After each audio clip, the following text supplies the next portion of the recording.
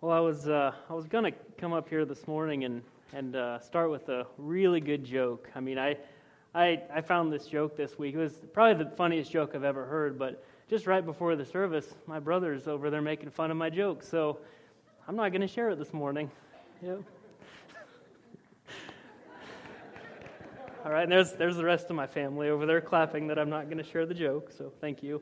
At the beginning, I really don't have a joke, so sorry. At the beginning of summer, I was able to come up here and introduce our series through the book of James. And we talked a lot about spiritual maturity. And today I'm actually getting to close our series through this book. We learned that before discipline, we need a complete change of perspective. Donald Whitney, an author, said, "Discipline without direction is drudgery." And isn't that so true? And when we're pursuing something, if we don't really have a goal or a reason why we're pursuing a goal, it's hard just to be disciplined, just to say that we're disciplined. More recently, Simon Sinek wrote a book called Start With Why. So we ask the question, why are we going to do this before we begin to do that? And James really helps apply once we have our why. We learned that James has very practically covered ideas like doing what the Bible says, faith in action, responding to trials, controlling our tongues, not showing favoritism, peace over division, and managing our resources. The book of James shows us what it looks like when we follow Jesus, and so our why is Jesus. We want to look more like Jesus because we believe that he was the perfect example and because of his love for us and the grace shown on the cross. And so James helps us then when we answer why we want to pursue this, Jesus, now what do we do? What's this look like?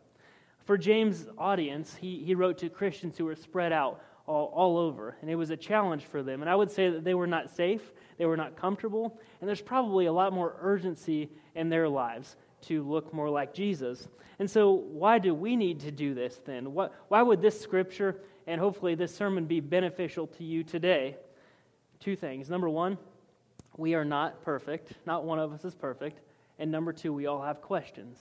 And James, in this book, I think there are maybe as many questions as answers throughout this. We can see what it looks like to be a mature Christian, but then I would ask, what does this mean to me? Or how do I apply this to my life? How will God change me through this? So if this is what a mature Christian looks like, how do we get there? Maybe what if my life is really bad and I can't even begin to think about a discipline or doing something else? Or what if my life is really good and I don't really need to change? Things are going just fine. And I think this is probably the biggest question. How can I be sure that God really cares about me? How can I be sure when I go to him that he really cares? James is closing his letter to all these Christians, and he's answering many questions, and he emphasizes prayer, going to God. And so that's what we're going to look at today.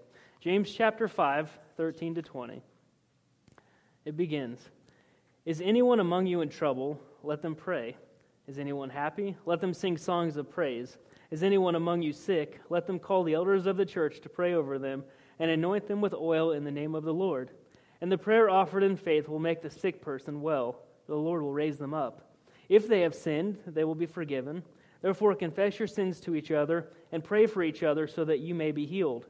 The prayer of a righteous person is powerful and effective." Elijah was a human being, even as we are. He prayed earnestly that it would not rain, and it did not rain on the land for 3.5 years. Again he prayed that the heavens gave rain, and the earth produced its crops. "My brothers and sisters, if one of you should wander from the truth, and someone should bring that person back, remember this: whoever turns a sinner from the error of their way will save them from death and cover over a multitude of sins." So James is saying to pray, but I don't think he's trying to make us feel guilty for not praying. I think he is assuming that, especially his audience, they want to pray. Life was challenging, and they needed to know what does it look like to live like Jesus or to follow him. And so I think what he's trying to do is help them to understand the timing and the importance of prayer and how to apply it. And the truth is, prayer is challenging. I don't know, maybe it's not for some people, but for me, I think it's hard to have a continuous prayer life without interruptions and always staying focused and staying connected to God. I pray a lot in public, at family gatherings, Usually whenever there's a meal, it's either me or one of my two uncles who are ministers. One of us will pray for the meal. When I go to the hospital, it's expected that I would pray with the sick there. I mean, it'd be weird if the minister came and didn't say a prayer. I pray while I'm in church. Up here, you expect someone's going to pray at some point during the service. I always pray before and during my preparation for preaching. And occasionally in life, I've had no other choice but to pray. There's been a few challenging times where I just felt like I had to pray, but then there's also been some really good times where I've been in awe. When I went to the Tennessee mountains and just the view and going to the ocean, the same thing. And sometimes even just seeing my daughters play, I'm in this awe of, I just have to thank God. I don't have a choice, and those are the fun times to pray because you really just, it's so pure and authentic. It just happens, but sometimes. And I hate to admit this, and I don't know if I'll get fired for it or not, but I've gone an entire day without praying. There's been multiple days where I've in my life where have prayed, and I have and I mean private prayer. Like just for example, I'll wake up early and get really busy quickly, get into the office early. Not that early, Mark will tell you. I don't come in as early as him. I just don't work as hard. And then I'll have a lunch meeting, and maybe someone else will pray, but I didn't pray. Or maybe I'll go through McDonald's and I'm getting fast food, and so I don't pray then. Maybe I'll have a late meeting, and I'll get home, and I won't have time to do anything. I'll just fall asleep. And so I'll really go the entire day, and I haven't even connected with God personally, one-on-one. And I think that's just bad. I don't mean it to that I should feel guilty, but man, to not give thanks or to not ask God for direction, it's definitely not spiritually mature, but there's a bigger reason why we should be doing this or why we probably want to be doing this, maybe not even say should be. I assume that I'm not the only person who's gone a day or days without praying. It's very easy to think about prayer, and it's very easy to talk about prayer. Jesus even warned the religious leaders when they were just talking about it and drawing attention to themselves. It's easy to set a certain time and say, every morning I'm going to pray at 5 a.m. or at noon. I mean, you can set your time. But if you have enough discipline and you stick with it and you have this consistent prayer schedule, well, then I would say the next question that we're going to have to figure out or answer is, how do we pray? Are we supposed to be very formal and use words that maybe we never say to anyone else but out of reverence? Or should we pray informal like God is our best friend and we're having that conversation? And what do we talk about with someone who knows everything? I mean, think about that. I'm going to say this. I know you already know this, but I'm going to say it anyway. And so first, why pray? James answered this early on in our study. James 1:25. But whoever looks intently into the perfect law that gives freedom and continues in it, not forgetting what they have heard, but doing it, they will be blessed in what they do. So we forget about being spiritually mature for a minute. You will be blessed. Now, what that looks like may be different than what we think of as blessings, but we're going to get into what this blessing means because I think it's really helpful and really amazing what James is trying to tell us and the audience. A constant prayer life, it may be difficult to start. So you might think, well, I'd like to do this, but I don't know how. Just start praying. Maybe pray in the morning, or pray at night, or pray while you're driving. Keep your eyes open, please. Maybe you just can't keep your attention as long, and so maybe it'd be better to write out your prayer or say it out loud. I mean, things like that. I can't tell you what to do. We're all different. We have different personalities. But just start praying. And so then we look through this passage of Scripture again, and we see what James says about being about prayer and being spiritually mature, and then these blessings. So back to verse 13. He says, "Is anyone among you in trouble? Let them pray. Is anyone happy? Let them sing songs of praise." First, we go to God in the bad. That's the first thing he tells us to do. And I thought, you know what? That's the easiest time to go to God, when things are really bad, when I'm struggling with something and I can't break free from it, or when I'm going through a hardship, a relationship problem, a sickness, or I'm grieving. There's nowhere else to go, and I need God in this. So I turn to him. But I don't know if we really go to God in our hard times all the time. I mean, consistently. I think we go to two other places first. I think we go to others. If things are going bad, so I'm going to go and complain. or I'm going to vent, or I'm going to ask for advice. Maybe someone I trust. And there is wisdom in asking for advice from another Christian who lives by this wisdom and maybe further ahead. But I think that's first for most of us. And then the second thing is I go to myself. How am I going to fix this? Now, I may be the one that got myself into the problem, but now I'm going to try to pull my bootstraps up. Young people don't know what that means. I'm not sure I know what it means either, but I saw it on a movie once. But I think it means that you're supposed to try to get yourself out of the problem yourself. You're into this mess. You got yourself into this mess. Now get yourself out of it, right? And then we go to God last, as a last resort. And then James continues, is anyone happy? Let them sing songs of praise. So next we go to God in the good. Maybe you haven't been much into singing. I would just say try. Try singing the words. I've never been big on singing. I'm not very good. I may enjoy a few verses and I'm really into it, and then I'm trying to think about, I haven't seen those people for a couple weeks, and what's for lunch today, and my legs are kind of hurting. It just happens sometimes. But honestly, when we're worshiping and I don't sing, I'm as good as not being here.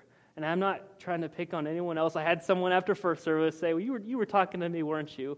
No, I'm referring to myself. When I'm standing here and just looking at the screen, I'm not really present. I might be for a minute, but odds are I'm thinking about something else. I've sung thousands of songs at church, at camp, at conferences.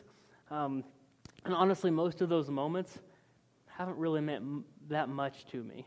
Usually I'm going through the motions when I'm singing. It's just not my thing so much. But here, there's a reason why I still sing. And it's not just because I'm supposed to. But there have been a few moments in my life where singing brought me closer to God. In 2010, I was at a conference in Georgia, and I felt like I worshiped for the first time in my life. This was just 8 years ago.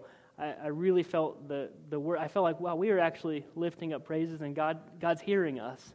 And I know we say that, but that was the first time I probably really believed it, that He actually cared to hear us, and not just that we're doing it in hopes that He's kind of just faintly hearing it out of, among other people. It's like we're actually lifting praises to God. And I've never wanted to live to please Him more than that moment.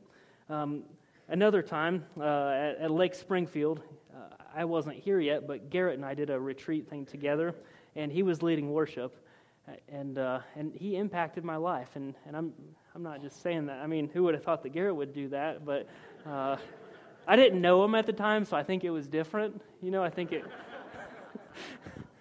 But it brought me to tears. And I'm not saying that I cried because I'm a guy, but it did bring me to tears. We sang this song. We sang, "You give life, you are love. You bring light to the darkness. You give hope, you restore every heart that is broken. Great are you, Lord. It's your breath in our lungs, so we pour out our praise. We pour out our praise. It's your breath in our lungs, so we pour out our praise to you only." That was actually me singing. I don't know if you caught on. I wasn't reading. I was singing that. That's how good I am. Well, there was nothing going on in my life that I felt, it wasn't an emotional time. I wasn't going through anything. But that was the first time that I had thought about, wow, it is God breathed into man, and every breath is a gift. And every time I take any breath, every single one, I need that. If I don't do that, I'm going to fall on the ground and die. We need to breathe, and God has sustained us. There we go. In our lives, He gave us what we needed to live, and to think, wow, I don't really like singing, but now I'm thinking, well, this breath that He's given me, this is my way to show appreciation and give it back to Him. And there's been other times in my life where I've really just felt the singing, but singing thousands of songs just for a few moments. I have to tell you, sometimes I don't sing because I'm thinking about my sermon right before I come up. But for the most part, if I can sing, I will. Especially if I know the words, just in hopes that connection will be there with God yet again. So likely we go to God out of desperation. And my challenge now is to go to God with appreciation. That's the bread, the things that he gives us. I think we just take for granted, even small things like breathing. So James goes on. He says in verse 14, "Is anyone among you sick? Let them call the elders of the church to pray over them and anoint them with oil in the name of the Lord. And the prayer offered in faith will make the sick person well. The Lord will raise them up. If they have sinned, they will be forgiven. Therefore confess your sins to each other and pray for each other so that you may be healed.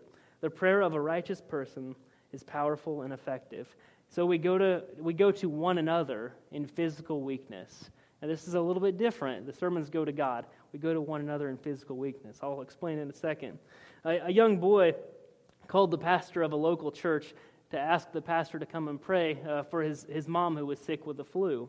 The pastor knew the family was aware that he was going to a different church down the street, so he asked the young boy, "Why don't you just have Reverend John come and pray for your mom?" The young boy replied, "Well, we thought about that, but we didn't want to take a chance that he might catch whatever she has." Yeah, see why I don't tell those jokes? We'll get there someday. So this idea of anointing oil, this has been a little bit tricky. This is one of those passages in the Bible that churches have completely different beliefs or views, or their theology is different on what this means. And I want to share a couple things that I think that James is referring to. First, from verse 14, he talks about the oil. Well, oil was thought to have medicinal power. It was like medicine, medical treatment. We see that in the story of the Good Samaritan. So this idea that James is saying, it's prayer and medicine, prayer and medical treatment.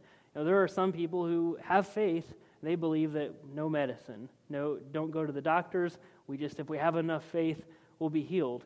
Well, James says right here to put together this anointing oil that had medicinal power and prayer. I think it's an example or permission to go to the hospital, take the medicine that you need. It's a gift from God. We have a blessing from Him through this.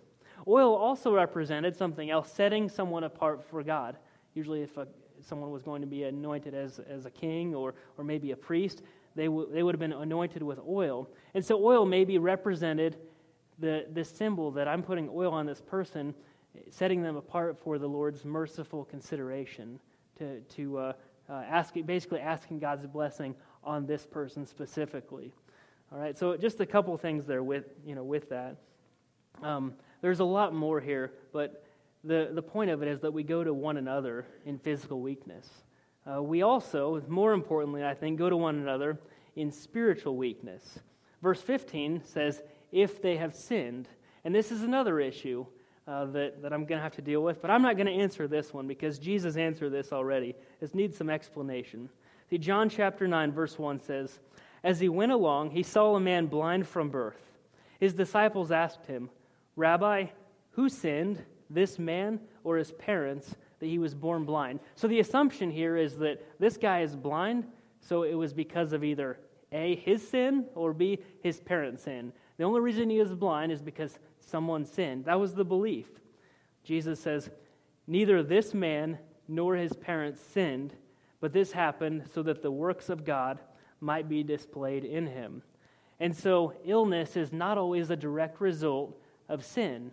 And I say always for a reason, and I say direct because we can look around and see the consequences of sin, death and pain and broken relationships because of sin. All right, but there's the other side, and I say always because 1 Corinthians 11, 28 to 30 says this, "Everyone ought to examine themselves before they eat the bread and drink from the cup. For those who eat and drink without discerning the body of Christ eat and drink judgment on themselves. That is why many among you are weak and sick, and a number of you have fallen asleep." And so God does sometimes use physical problems to discipline His children. I can't understand God's ways, but what I can tell from this text is that confession is very important. Even in this text that says, "Many among you are weak and sick because of sin," it says this, "For those who eat and drink without discerning the body of Christ." Who is the body of Christ? The church. We are not meant to live this life alone. We are meant to help each other, not only in our physical weaknesses, but in our spiritual weaknesses. Spiritual healing is important in all parts of our lives. Even with the physical problems that we may have, if we are spiritually better, life is going to be so much more, we'll be more blessed. It will be more full. We may not get through some of our physical weaknesses. Paul, the guy who wrote this passage that I just shared, he had some kind of weakness, which is explained in different ways, but basically he was told God's grace is sufficient. He could still be spiritually well without a physical healing there. And so it's very important that we help each other to be spiritually better or healed. We keep going then. Verse 17, James says, Elijah was a human being, even as we are. He prayed earnestly that it would not rain, and it did not rain on the land for 3.5 years. Again he prayed, and the heavens gave rain, and the earth produced its crops. The story of Elijah that James is referring to, it's a really good story. Elijah prayed that there would be a drought, and so it didn't rain for 3.5 years. Elijah was righteous, and he couldn't stand that people were worshiping false gods, and so he prayed this for God's glory. I can't share all the story. I'd just rather not. It's pretty graphic, but there's a few verses here that I want to share of the story of Elijah. It's in 1 Kings chapter 18, beginning in verse 41. It says, And Elijah said to Ahab, Go, eat and drink, for there is the sound of a heavy rain. So Ahab went off to eat and drink, but Elijah climbed up to the top of Carmel, bent down to the ground, and put his face between his knees. Go and look toward the sea, he told his servant. And he went up and looked. There's nothing there, he said. 7 times Elijah said, Go back. The 7th time the servant reported, A cloud as small as a man's hand is rising up from the sea. So Elijah said, Go and tell Ahab, Hitch your chariot and go down before the rain stops you. Now it's not raining yet. Meanwhile, the sky grew black with clouds, the wind rose, a heavy rain started falling, and Ahab rode off to Jezreel. The power of the Lord came on Elijah, and tucking his cloak into his belt, he ran ahead of Ahab all the way to Jezreel.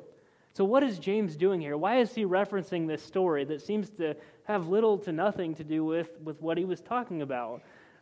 He's talking about prayer. And it leads to this story of God's power. Prayer and power.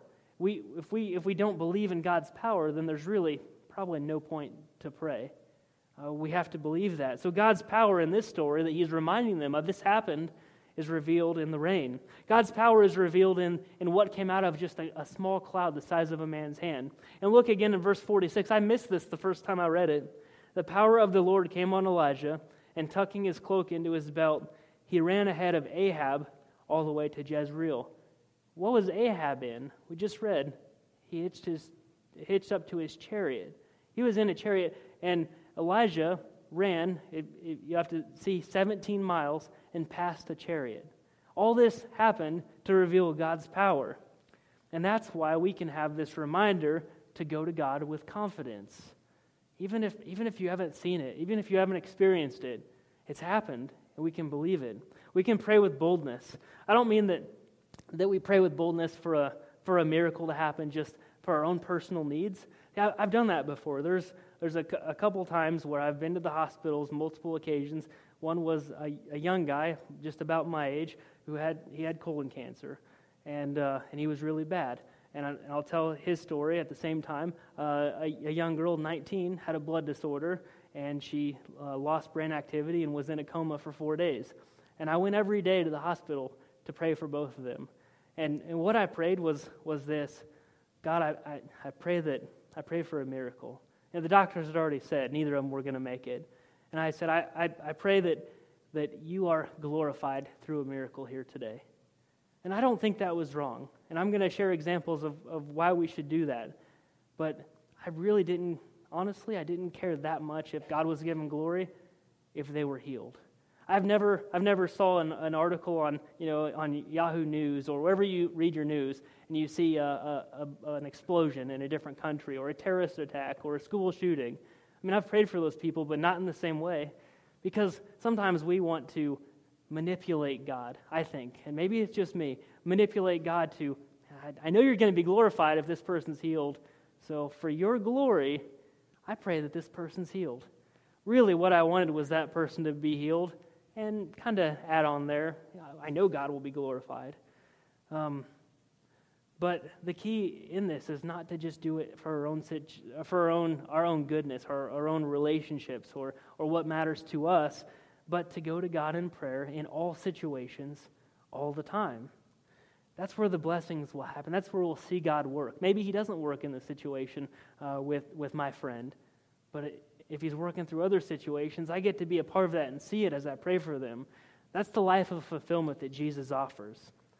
And going a little bit more into this, I'm going to get to the last verses here, because James finishes up with these two verses that are probably the most important verses of the entire book of James, at least what I'm sharing today. He says, "My brothers and sisters, if one of you should wander from the truth and someone should bring that person back, remember this: whoever turns a sinner from the error of their way will save them from death and cover over a multitude of sins."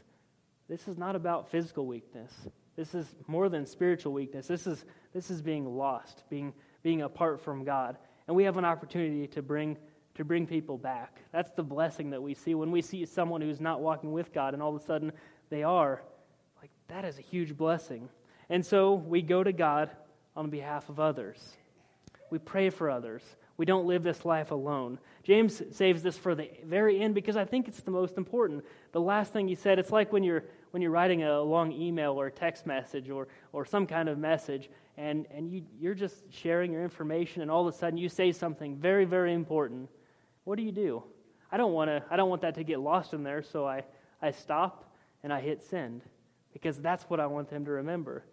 I don't know if James had this all planned out before he wrote it, or maybe he was writing this letter and then all of a sudden he said this, and you know what? I'm done. That's the most important thing. You know, and so all of this about going to God, that's what he's really saying all up to this point. Go to God, go to God. Now he says, go to God, but also lead others to go to God. Make sure you also help others in this. You're not living this life alone. It's not you go to God or I go to God, but we go to God together. Another writer in the New Testament, Paul, was a missionary or a church planter, and he lived in very hard times, especially for Christians. And Paul wrote, most of the New Testament, and many of his prayers are recorded, just like James' prayer is recorded here.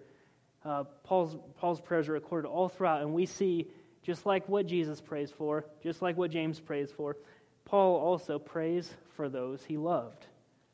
But it's different than how I think I pray, and many people pray.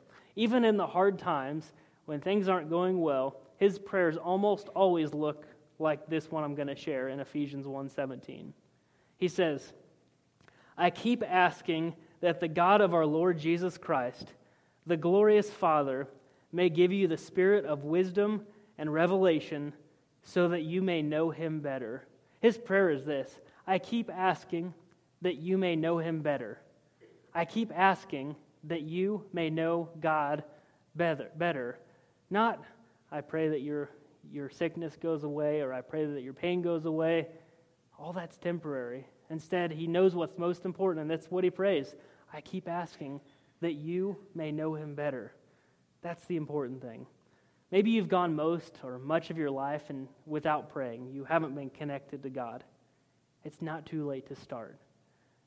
Something brought you here today. You are not here just by chance. And if you are, I think that God will work in this situation. God will work in you. And I know this not because I have an opinion, but because Ephesians 3:20 and 21 tells me, "Now to Him who is able to do immeasurably more than all we ask or imagine, according to," and here it is, "His power that is at work within us. To Him be the glory in the church and in Christ Jesus throughout all generations, forever and ever. Amen." I know not everyone loves this part, but I'm going to ask for a little participation.